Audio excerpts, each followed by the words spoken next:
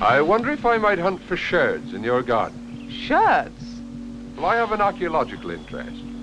I'm a student of that, in my own time. Old things generally.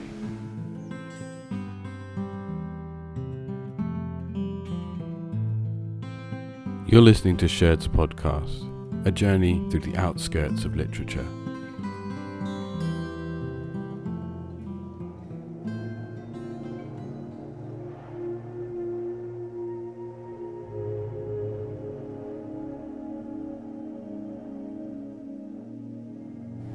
At 14, I was a boarder in a school in the Appenzell. This was the area where Robert Walser used to take his many walks when he was in the mental hospital in Herisau, not far from our college. He died in the snow. Photographs show his footprints and the position of his body in the snow. We didn't know the writer, and nor did our literature teacher. Sometimes I think it might be nice to die like that, after a walk, to let yourself drop into a natural grave in the snows of the Appenzell, after almost 30 years of mental hospital in Herisau. It really is a shame we didn't know of Walser's existence. We would have picked a flower for him. Even Kant, shortly before his death, was moved when a woman he didn't know offered him a rose. You can't help but take walks in the Appenzell. If you look at the small white frame windows and the busy, fiery flowers on the sills, you get the sense of tropical stagnation, a thwarted luxuriance. You have the feeling that inside, something serenely gloomy and a little sick is going on. It's an Arcadia of sickness. That was a passage from the opening of Sweet Days of Discipline by Fleur Jaeggy, which was originally published in Italian in 1989. The translation is by Tim Parks, and the book is published by And Other Stories. The novel concerns the early years in the life of a young student at an exclusive boarding school in the Swiss mountains. Throughout the book, her strained relationship with her environment, her peers, and her inner self are subject to cold examination. In crystalline, almost clinical prose, all is dissected and laid bare. The innocent exterior of school life is peeled away and the rotting core exposed. Join us over the next hour while we discuss this unforgiving classic of Swiss literature.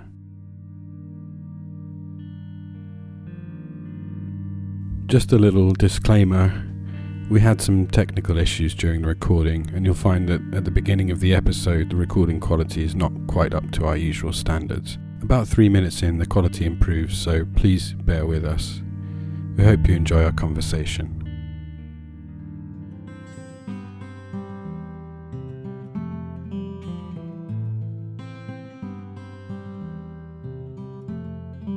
So welcome to episode 30 of Sherds Podcast. My name's Sam Pullum and I'm here with Rob Prowse. How you doing, man? Oh yeah, very well. Excited. 30th episode. It's incredible. I know, it's quite an achievement, isn't it? I mean, it has taken us like 3 years.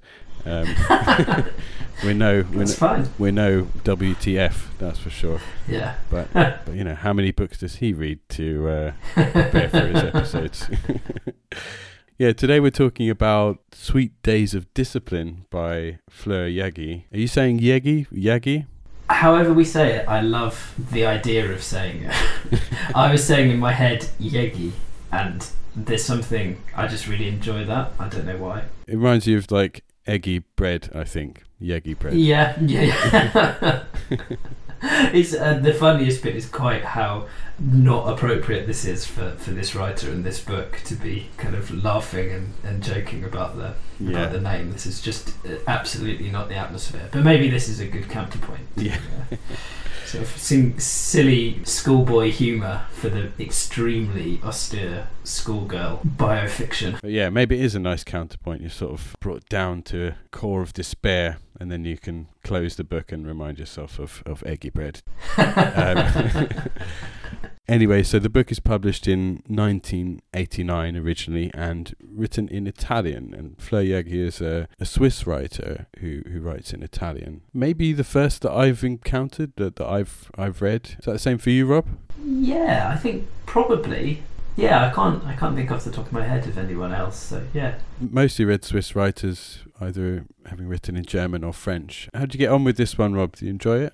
Yeah, I loved it. In a way, a bit like maybe the first time I saw a Bella Tarr film or something like that, like tough and austere. I'm kind of glad it was quite short, because I think I really would have actually struggled to read this if it had been, it is a novella or like a very, very short work. Had it been novel length, I think I would have just fallen into extreme depths of despair. But for all that, I mean, it's absolutely beautifully written, and once again, with all the usual caveats, it seems to be beautifully translated as well. I think there's something in the language that is like entering a kind of very cold but very beautiful cathedral or something. There's an incredible kind of like architectural beauty to it. So yeah, I enjoyed it a lot, and she's definitely an author that I'm gonna read more of. It's quite nice to know that there's a few other works translated into English. That's a good point you make, the feeling that remaining in this book's atmosphere is quite sort of challenging. It's, for a short book, it's surprisingly grueling, I think. But you put it really well, thinking about it as a sort of cold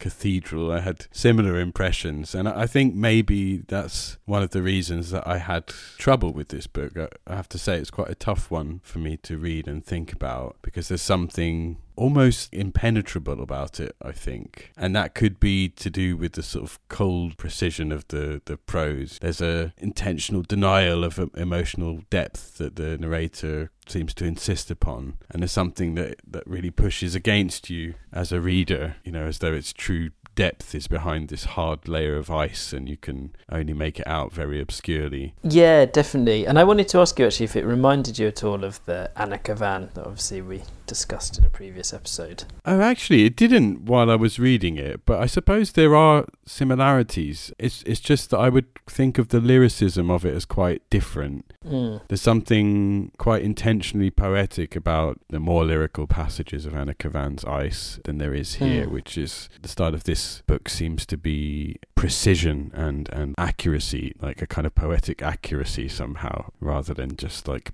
beauteous language for its own sake.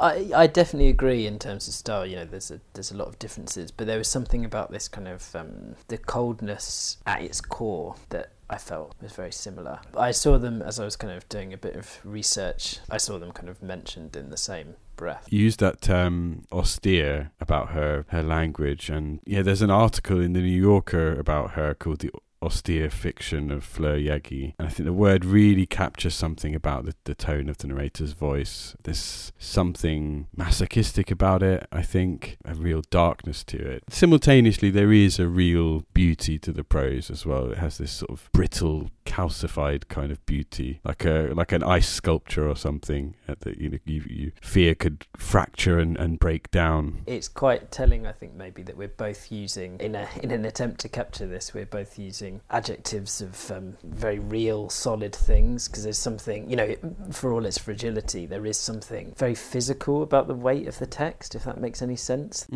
It's certainly not like a beautiful flowing wave of language that goes into you. There's something very hard about it. It can be appreciated in a kind of architectural, physical way.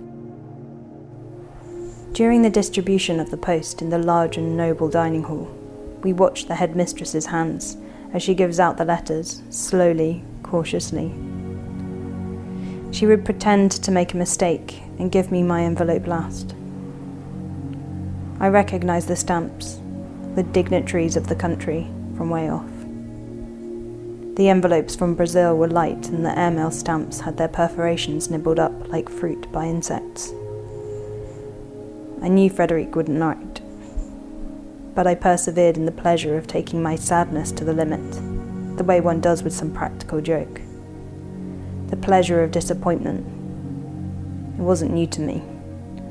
I'd been relishing it ever since I was 8 years old, a boarder in my first religious school. And perhaps they were the best years, I thought. I understand you have some information about Fleur Jaeggy's life, Rob. Can you tell us a little bit about her? I can tell you that she was born in 1940 to an upper middle class family in Zurich. And much like the narrator of the book we're looking at, she spends her childhood and adolescence in boarding school. I've read a couple of different versions exactly of what happens. Seemingly she may move to Rome first, after this experience in boarding school, or she may go travelling in Europe and then into the United States. Either way, at some point she does end up in the United States, where she models, which I think the Wikipedia entry suggests she models gloomily. Which I quite like. But then regardless of exactly what order this is, she definitely ends up in Rome again, or for the first time. I think this might be from the New Yorker article you were talking about, but she has described it herself, her life in Rome at the beginning. She describes herself as, I went out with some boys, I rode horses, a pleasant and at once meaningless existence. But whilst there, she also enrolls at the University of Rome and meets Roberto Calasso, who is very famous as an author in his own right and a translator and various other things, but also as the editor and owner of the Adelphi editions. They marry in 1968, which is also the year that she publishes her first novel, Il dito in bocca, which is the finger in the mouth. And it's also at this time, kind of in her late 20s, where she meets Ingeborg Bachmann and Thomas Bernhard. The people that she's around and the people she seemingly is part of her inner circle is kind of like a who's who of the literati in Italy and beyond in Europe. Funny, just thinking of Bernhard, there's a similar harshness to his prose and the kind of sensibilities of his narrators. Maybe not quite in the same way. I mean, they tend to be much more cantankerous and hateful than the narrator of this book, but there perhaps could be some influence there between these two. Yeah, he's published by Adelphi, and so the possibility of them crossing paths is quite high, and the possibility of having read each other is also very high, but no direct evidence of whether there's any specific involvement between them. She moves to Milan and she writes the book that we are looking at, published in Italian originally as I Beati Anni del Castigo in 1989. Again, the experience of writing the book, she describes herself as an exercise in self-punishment, but however self-punishing, it was incredibly well received. The book itself receives the Bagutta and Rapallo prizes in Italy. And interestingly, the character of Frederic reappears, I don't know if you knew this, in another of the short stories in the collection I Am the Brother of XX. So yeah, maybe suggest that there is a real life source or something that kind of draws Yegi back to this character. And another interesting bit of information that I sort of came across and did a little bit more research about. It kind of mentions slightly offhand at the bottom of of her Wikipedia entry that she works with, or had worked with, the Italian musician Franco Battiato under the pseudonym of Carlotta Vike. Yeah, and I quite like Franco Battiato. I don't know if that's someone on your radar at all, Sam. No, actually, he's not. Like I don't know, experimental prog kind of new wave. We dug out one of the tracks she's credited to, and yeah, it's quite interesting. Bit of sort of new wave conceptual piece about the travels of Ernest Shackleton. Yeah, it's very, very much on the sort of on the icy theme that we've picked up in her absolutely. work. Yeah. We I'll include a clip of that. Stille Dämmerung, der Garten ist gefroren, die Rosen erlitten,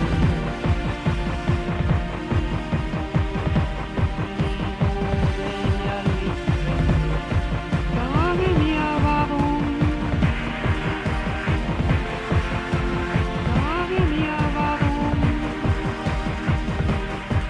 stille Dämmerung, der Garten gefroren, die Rosen erlitten. Sage mir warum.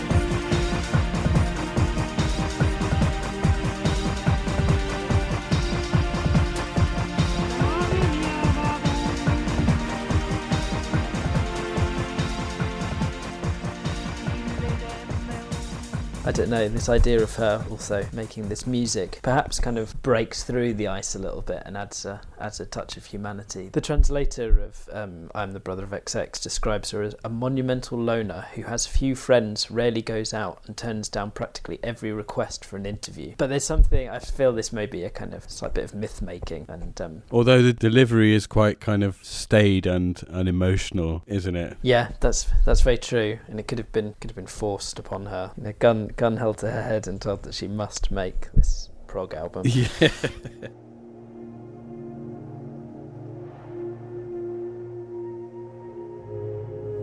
even if she hadn't lived quite so much as she seemed to have. All the same, her tone of voice and a sort of intensity about her made you believe she had. She could have written a love story from a cold heart, like an old woman reminiscing, or a blind woman.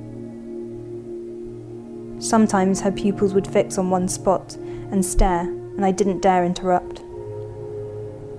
Tu rêves? She wasn't dreaming. She was rolling herself a cigarette and closing it with her tongue.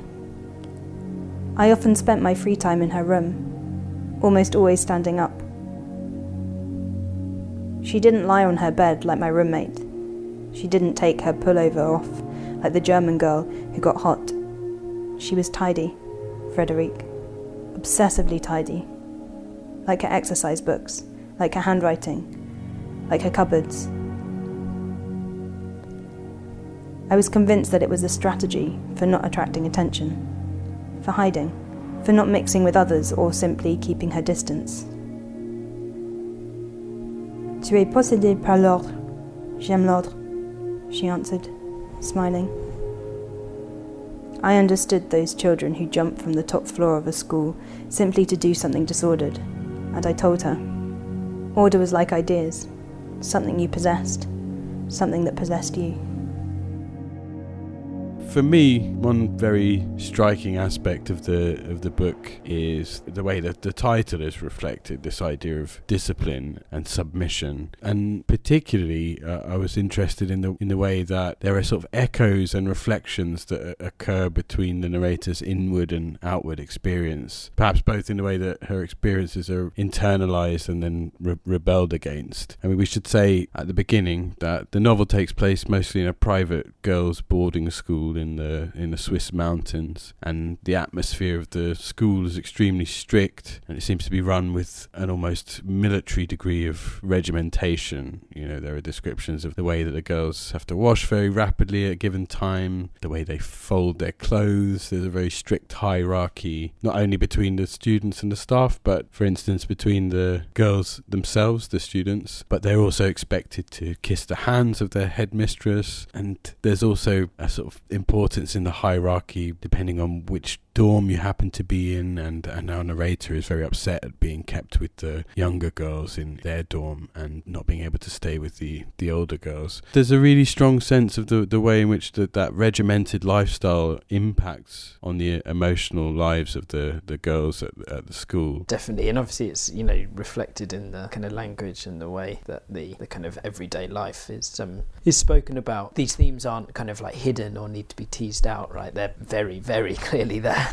Yeah, there's a sort of excessive self-control that comes as a result of it, I think, and is part of the tragedy of the book. That's reflected maybe in the prose style, the darkness of the narrator's reflections. But one really strong instance of it for me was this reference to no theatre. I don't know if you noticed that, Rob. Yeah, okay. This moment when the narrator describes having gone to see a no theatre company, and she says this: at the end of the show, I went backstage to say hello to an actor.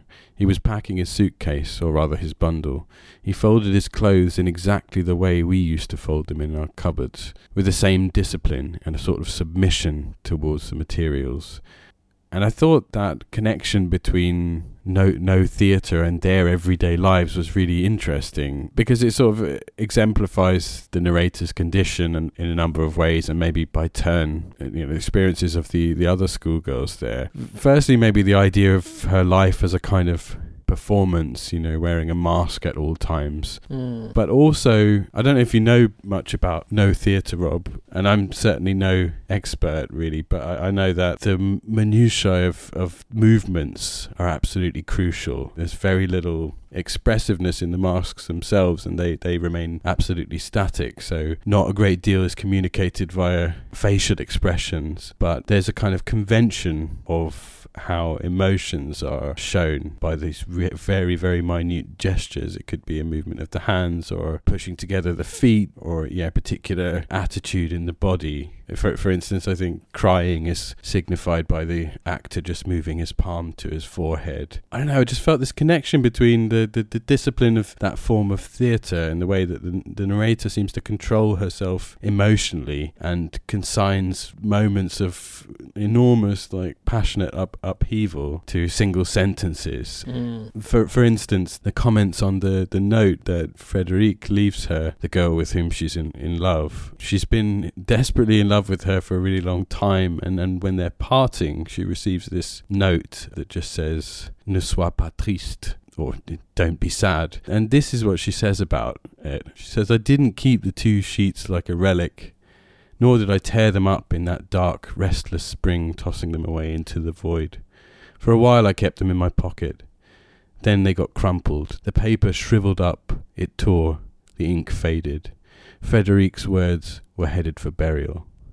We can put a cross against certain words and place them in our minds with a file card." To me, this deepens the tragedy of that trauma, because in addition to the brevity with which that trauma is communicated, which reminded me of those gestures in No Theatre, it's also this mention of the file card, as if the regimentation of her experiences has been so deeply internalized that she's able to treat her mind in precisely the same way, just to consign trauma to a portion of her mind, to a note in a card catalogue, and file that away. I don't know, this seemed to me to be a huge part of the way that she is unhinged, not necessarily as a result of some inherent issues that she might have, but specifically tied to the regimentation of the boarding school. And I don't know if you made the same connection when you were reading the bit about the file cards and kind of going into your mind, because previously she described the mind as a graveyard in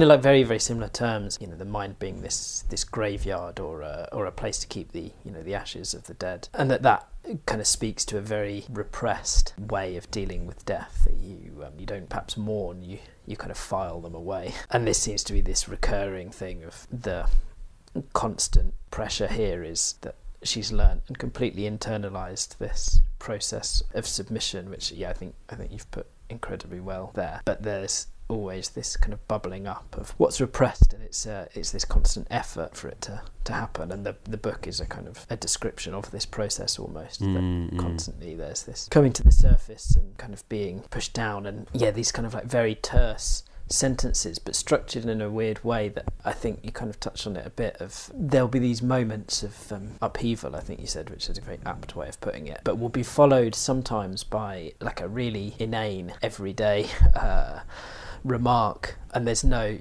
paragraph break, it flows straight on as if it's kind of come to the surface only to be pushed down again. There are moments of very flippant digression like that, aren't there? Very, very often an extremely dark thought might be just thrown in a single sentence in the middle of a description of something totally unrelated. Your description of No Theatre reminded me quite a lot of the passage where Frederic plays piano for the school. It seems very similar in the way it's described. She says, "She showed no emotion, no vanity, no modesty, as if walking behind her own coffin." Oh, wow. And once again, that kind of the link with death is kind of like a funereal atmosphere. But it reminded me a lot of what you were talking about in terms of No Theatre. The narrator describes Frederic at this moment as a great pianist, and clearly her playing impresses the whole school, but part of that is the lack of emotion and the lack of vanity, and there's some kind of perfection there in this action devoid of any affect, I suppose. And just thinking of the irony of that performance, I don't know, it just reminded me of the irony there in relation to the fact that one of the narrator's techniques to get noticed by people is that she carries around a book of expressionist paintings. And sort of known amongst the other schoolgirls for being interested in expressionism. Obviously the great irony is that's precisely what she's unable to do. She seems to be incapable of a genuine kind of self-expression beyond this very terse, controlled, inward rebellion that the narrative represents, and maybe there's a connection there with seeing that kind of staid performance on the piano as an expression of great art. Yeah, because even the kind of moment where she describes these kind of early morning walks that she takes on her own before the rest of the school has woken up, there's a moment where you think perhaps it's about to lapse into being overcome by the beauty of nature or something, and she then says, "Oh, the landscape returns to its own niche, and I have to go back," and it's completely shut away from her. This inability to express, even in the moments that you'd expect perhaps something completely different, I suppose. Yeah, it's not at all in that sort of Teutonic tradition, like romantic tradition of this sort of rapturous engagement with nature. It denies that even when you expect it to come. And just the degree of submission that many of these girls are kind of subject to. There's the emotional distance of the families of many of these girls. Our narrator, for instance, has a parent in Brazil who seems to orchestrate her life from a distance, determining all the details of it, right down to whom she's to room with, what subjects she's to study, even which language she's to speak in her free time. And I think that level of repression that is required from these characters, we get an inkling of what that can result in Frederique's character, right, who seems to govern herself with the same degree of discipline, just unresponsive to the narrator's affections, maybe even seems possessed of a greater degree of self-discipline. It seems almost perfect, doesn't she, in the narrator's view? Yeah, I mean, certainly within the narrator's eyes, she represents the kind of the absolute pinnacle of self-discipline and is constantly described in those terms. This reference at the beginning of the book to Robert Walser, the Swiss writer who famously died on a walk in the snow. He took a walk out from an institution for the mentally ill where he spent most of his later life. I thought that these themes of discipline and submission that we see in the book might have their roots potentially in Robert Walser's book Jakob von Gunten, in which a young man runs away from his family in order to join this school for servants and to spend his life in subservience. I don't think this book is particularly, I don't know what the adjective would be, Walserian. Certainly not in terms of much of what I've read by him. He's far more bombastic, I would say. But I thought that was an interesting connection, seeing as his name is evoked on the very first page of the novel. It connects us to the landscape that the book is set in, but maybe also just shadowed underneath that is this theme of subservience as well. On that note, I did come across like a really beautiful, very short piece of writing, like a paragraph or two that was published in this kind of journal in memory of Susan Sontag after her death. And Yegi had written this short piece, and it begins, "Adieu, Suzanne. One of the first times I met her, it was in Milan. Susan talked to me about Robert Walser, the writer who wanted to be nothing. She seemed to know him well." I mean, it's this could be written. This could come straight from the book that we're looking at, and certainly suggest that Yegi's mindset is really not very far away from that of the narrator. But I was interested, in that the writer who wanted to be nothing, she seemed to know him well, because that's certainly, for me anyway, there's something in the kind of discipline, and certainly I think you connected it with the idea of perfection, which I'd absolutely agree with. That to kind of like rid oneself entirely of any personal affect or emotion is the ultimate perfection in this kind of world. It's interesting, at the moment that the narrator is trying to be friends with Frederique before their kind of friendship blossoms into something else, she attempts to do this by memorising a quote from Novalis about suicide and perfection. And I think the link of those two things is perhaps really crucial here.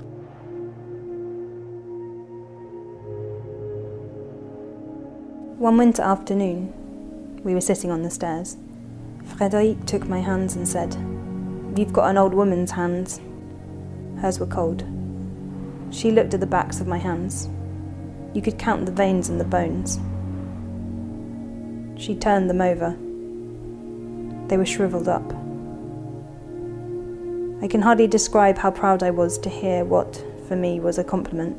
That day, on the stairs, I knew she was attracted to me. They really were an old woman's hands. They were bony.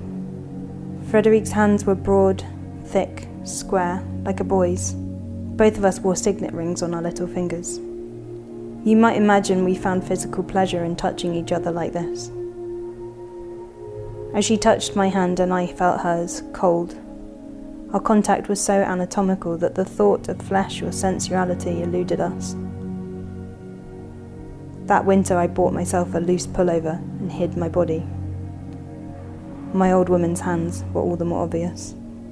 Death and decay, well, these things are mentioned with such frequency, like it's almost absurd, but the frequency actually just brings it to something else entirely. Yeah, absolutely. Yeah, just opening a page at random. Grave flowers, sick petals, I can see on page 23. Our minds are a series of graves in a wall.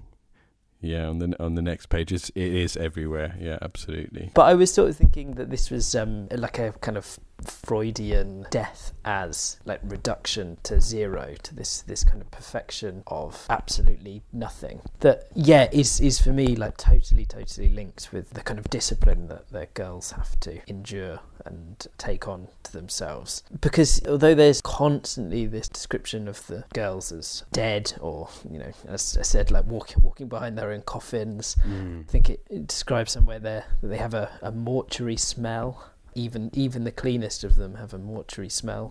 But it didn't feel like death as a real desire to die. It is something far more to do with a preservation, or a preservation in as much as, you know, she talks about kind of like dried flowers or something, to keep something in a kind of like perfect stasis. Reminds me a bit of the famous young girl who's in the catacombs in Palermo in Sicily. Oh, that is amazing, that place. It's really recommend anyone who hasn't been there to look that up, because it's really scary, but maybe a similar kind of thing, right? That there's a perfection that these girls are aiming for, and that perfection is a stillness, is a picture. It's not a living thing. I hadn't considered it like that, but hearing you talk about it, there definitely is something like that. I mean, I'm just looking at a page now describing when she goes out on her morning walks. She says, Frederique knew about my morning walks. Every day I got up at 5. My roommate was asleep. The school was cloaked in a subterranean wind. Life was rotting or regenerating itself. Just that twinning of those two processes seems to leave it in a kind of limbo space between death and life, doesn't it? The moment where Frederique does leave, or is kind of taken away, and again this is kind of, there's a link with death because her father dies. She describes the experience. She says, that day I learnt what terror was, something irrevocable. And this is in reference to Frederique leaving. And it kind of made me think that all the references to death earlier, if this is the moment where terror kind of suddenly appears, the references to death perhaps aren't the kind of death that we're, you know, like a fear of death that would be worrying about kind of losing something, I suppose. That this is the moment in the book where loss comes into it, and the death earlier is in reference to something being preserved, as absurd as that is, but death involves the stasis and the not moving of something, whereas terror applies when you do lose something, and that's not a process of death necessarily. The ongoing funereal aspect of the girls, they're still there. Their death-like state is described as being like a doll or a toy or something that is still, the body is still very much there. So yeah, I was just kind of interested in that. What happens in the book when the loss actually does happen. How do you think this idea of death links to this? One of the first things you picked out for me, this idea of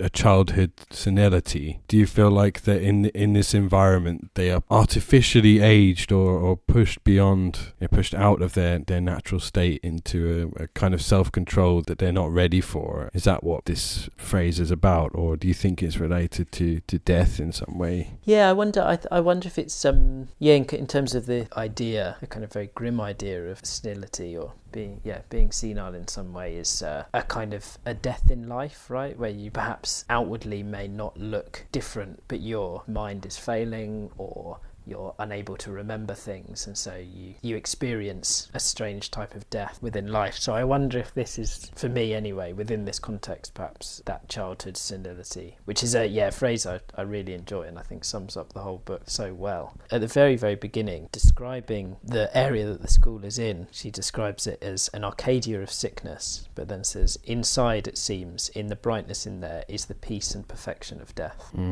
perhaps that actually really applies very well to senility too, that there's a sickness, but on the outside, the peace and perfection of, that there may be nothing inside, or there may be like a lack or an absence, but on the outside it can appear very peaceful. Sometimes when we were talking together, I thought about her beauty, her intelligence, something perfect there was about her. Years and years have passed, and I can still see her face. A face I have looked for in other women and never found. She was entire into herself, something dangerous. I never had the straightforwardness to tell her, nor to confess my admiration, since from the very first day I always felt, despite a certain inferiority on my part in comparison with her, that before becoming close we would have to go through certain phases, like in a battle, and I had to conquer her. Everything was so lofty and tense. Words, tone, and manner were weighed up. It took a certain mental effort. I wondered what would happen if, after a few weeks, instead of talking, we had begun to put our arms around each other. It would have been unthinkable. We never held hands. We would have thought it ridiculous. You saw little girls holding hands along the paths, laughing, playing girlfriends, playing lovers. With us, there was a kind of fanaticism that prevented any physical expression. What did you make of the narrator's sexual interest in her peers? Did you see the desire as genuine? Is it a product of her sort of circumstances? It definitely plays into this whole subgenre, I suppose, of sexual awakening within single-sex, very restrictive education, where it's never perhaps very clear, is it a product of circumstances in as much as you will be attracted to those around you regardless of gender or socially acceptable norms. It's always, I think, within this book kept quite vague exactly what's going on. The initial relationship between them, the narrator describes wanting to conquer Frederique, but it's very difficult to know, is this a kind of sexual desire? She talks later in the book about the fact that it was perhaps odd that they never kissed. But again, it's, are we talking the kind of the kisses on the cheek that might be a greeting, or are we talking something else? And then there's this point where she talks about the contact. Yeah, our contact was so anatomical, the thoughts of flesh or sensuality eluded us. But yet, seemingly on the journey to the train, as Frederique leaves the school for the last time, she kind of professes her love to her. So yeah, I think there is certainly a type of love there, or like a desire, or if this is not too overblown thing to say, but perhaps this is a lack of our ways of being able to talk about love or desire, that we are forced to categorize things into two very distinct areas of kind of like romantic love and this kind of platonic friendship, and that this doesn't fall into either of those categories. I think that's a great way to think about it, that it sort of spans platonic friendship, like physical interest in each other, and romantic love all at once, and kind of fluctuates between them. But the only reason I would question the genuine nature of it is not necessarily a matter of gender, but more to do with the sort of approach the narrator has to her desires for these other girls. The way that it is sort of inflected by the kind of discipline that she's experienced in the school is what makes me kind of question it. Because, there are moments when the desire seems very genuine. She's sort of attentive to the other girls' bodies. She watches her German roommate as she's washing, lounging around the room in various states of undress, and does seem sort of excited by that. But in the same moment describing that, she would describe that German girl like this: she stretched out on her bed like a slave in a harem, half naked, this German girl. And very, very often there is a power dynamic sort of injected into that desire. And so there's the kind of, there's a sort of wilting of the erotic under the heat of that oppressive mode of interaction that she seemed to have learned from the school. and it makes it very sort of clinical in its approach. The violence of this sexual interest in the other girls is really apparent. For instance, there's a moment when she talks about a missed opportunity to subordinate this young girl who loves her. Do you remember that? Yeah. Yeah, and there's also like competition and hierarchy involved in it. And in that passage, she describes it like this: "One day I found a little love note in my pigeonhole. It was from a 10-year-old girl who begged to let me become her favourite, to make a pair. Impulsively I answered with an unfriendly no, and I still regret it today. I regretted it then too, immediately, no sooner than I'd told her I had no use for a sister, that I wasn't interested in looking after a little favourite. It was getting to be unpleasant because Frederique was eluding me, and I had to conquer her, because it would be too humiliating to lose. I only took a look at the younger girl when it was too late and I had already offended her. She was really pretty, very attractive, and I had lost a slave without getting any pleasure out of it." Just the kind of language that is in there seems to be, I don't know, one that's not necessarily the kind, at least in orthodox terms, that we would think about burgeoning sexual desire between young people. That there is this perhaps alien element in it that seems to come from the regimentation of those surroundings and the deep internal impact that they're having. The idea that the extremely harsh discipline of the school has made a kind of normal relationship outside of the idea of submission perhaps completely impossible. Like relationships have become codified. I was also thinking in terms of that language of competition and conquering and slavery, like how much this form of desire that's inflected by that and many other things in the book could also be a reflection of this very particular class. You know, this elite of culturally bereft girls whose parents all seem to be in diplomacy or business or politics, and they want to mould the girls to their satisfaction, and maybe the school does that. Maybe it injects these notions of hierarchy and control into the girls from such an early age that they can't interact with the world in categories beyond those ideas. You know, they either do that or they become very shallow, or they have breakdowns and commit arson. So the pressure is not just that of the school, but maybe something that goes beyond it and has its roots in that elite class, maybe. You know, you find it far more in education, or like in descriptions of the education of boys, but that you have to instill a certain coldness in order to be part of the ruling class. You can't feel too sorry for people, I suppose, to not put too fine a point on it, that there has to be ice in the blood in order to take up these positions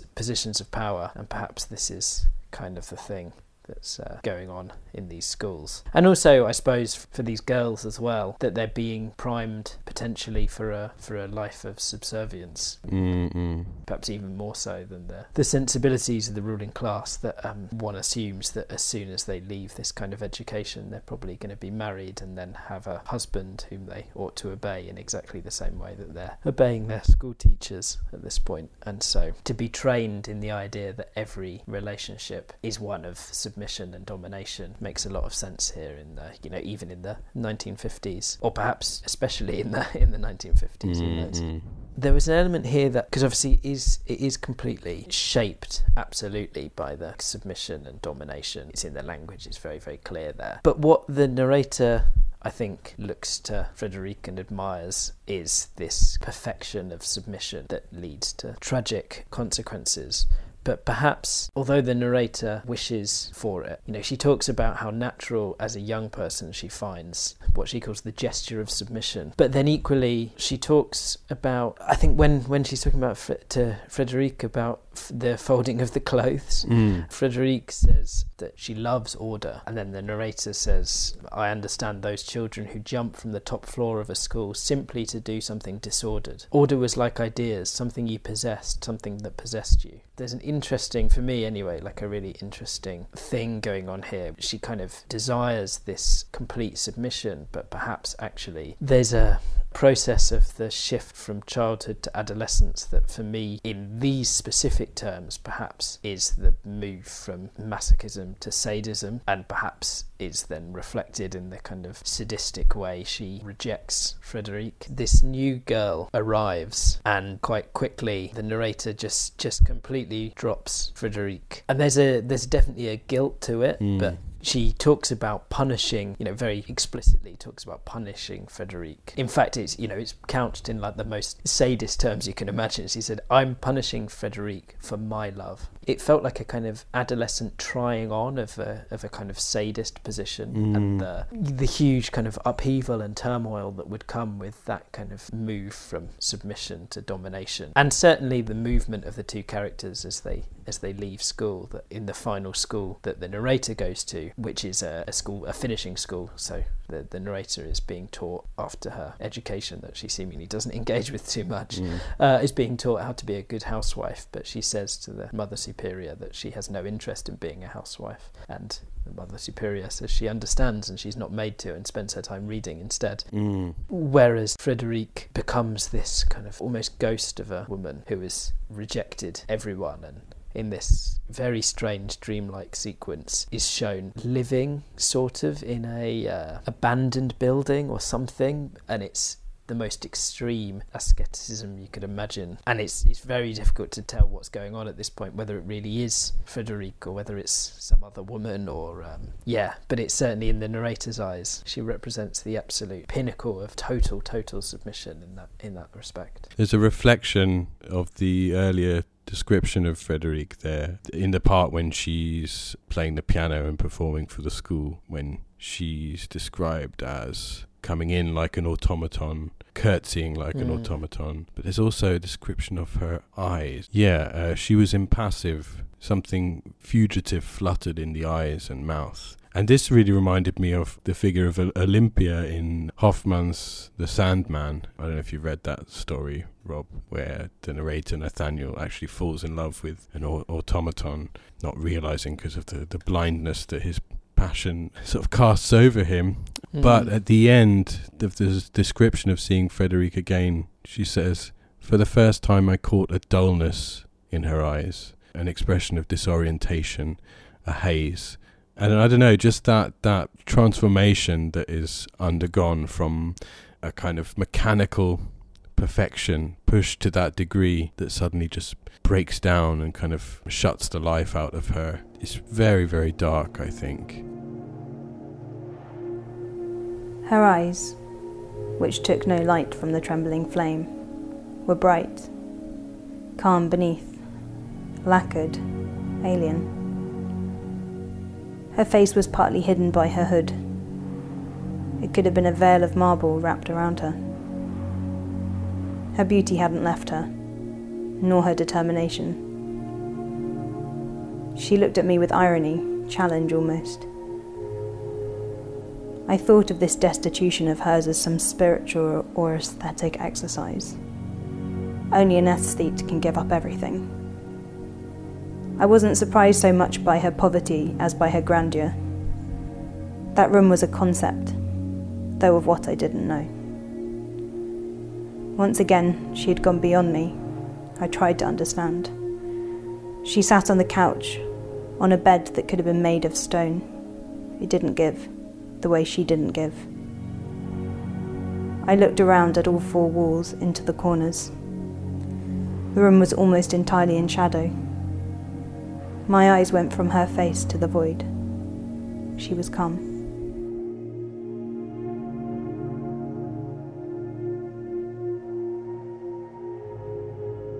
One thing I would say, maybe there's some sort of realism in that punishing attitude as well, though, in relationships in schools, feeling that you have moved down or up in the pecking order, and you used to be someone's favourite and now they've abandoned you. You know, those kind of intense developmental stages of one's life are kind of awash with those kinds of relationships sometimes. Yeah, I think that's really good point, that actually maybe it's definitely not so clear cut. Anyone who's probably ever been to school will be able to recognise that. There's a horrible thing that happens, and you can see it as an adult in children, that there's a point when they realise they can hurt other people. Yeah. And there's a trying that out, and there's a understanding, because you don't have the kind of emotional intelligence to know what you're really doing and thinking. I'm sure all of us can think back on things we did as children and think, when even as teenagers and probably as adults too, but think, God, that was unbelievably cruel. How could I not have realised that at the time? And there's a kind of like a trying on of these roles and coming to terms with them. What the narrator sees as perfection of someone who doesn't do that, as you very rightly say, is like unspeakably sad at the end, because it just becomes a constant process of kind of whittling away of the self to the point where, as you say, the spark in the eye is lost, and there's very little there.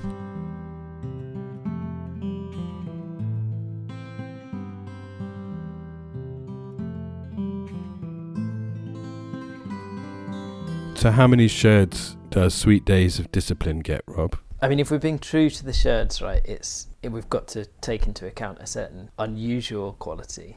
I really love this book, and I couldn't recommend it highly enough, and I'll be revisiting it. So I think I will give it a 7, not because I didn't enjoy it, but it didn't necessarily have the weirdness, but it's an absolutely beautiful book. Yeah, what about you? Well, I'm gonna be perfectly honest and say that I wasn't wild about the book. I enjoyed the process of reading it, and I really liked discussing it and thinking about it, but I almost found it too austere, to use that term once again, that this feeling of being shut out of the book kind of took its toll after a while, and it hasn't encouraged me enormously to go and read more by this particular writer. Although I am interested in this collection of stories, I Am the Brother of XX. Yeah. That's the one that appeals to me most too, because I feel like you can read one, grieve, and then read a few other things and come back to it.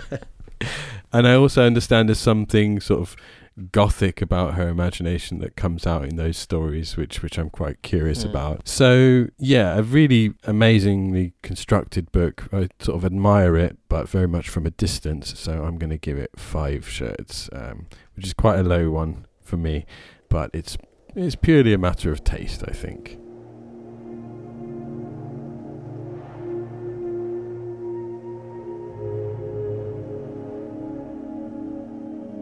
We hope you've enjoyed this episode of Sherds Podcast. If you have any questions or comments for us, please write to us at sherdspodcast@gmail.com. You can also follow us on Instagram or Twitter, and if you like the show, please leave us a review on iTunes. It really helps our visibility.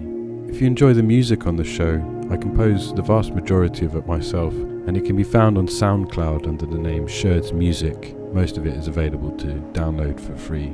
Thanks so much for listening, and we'll see you next time.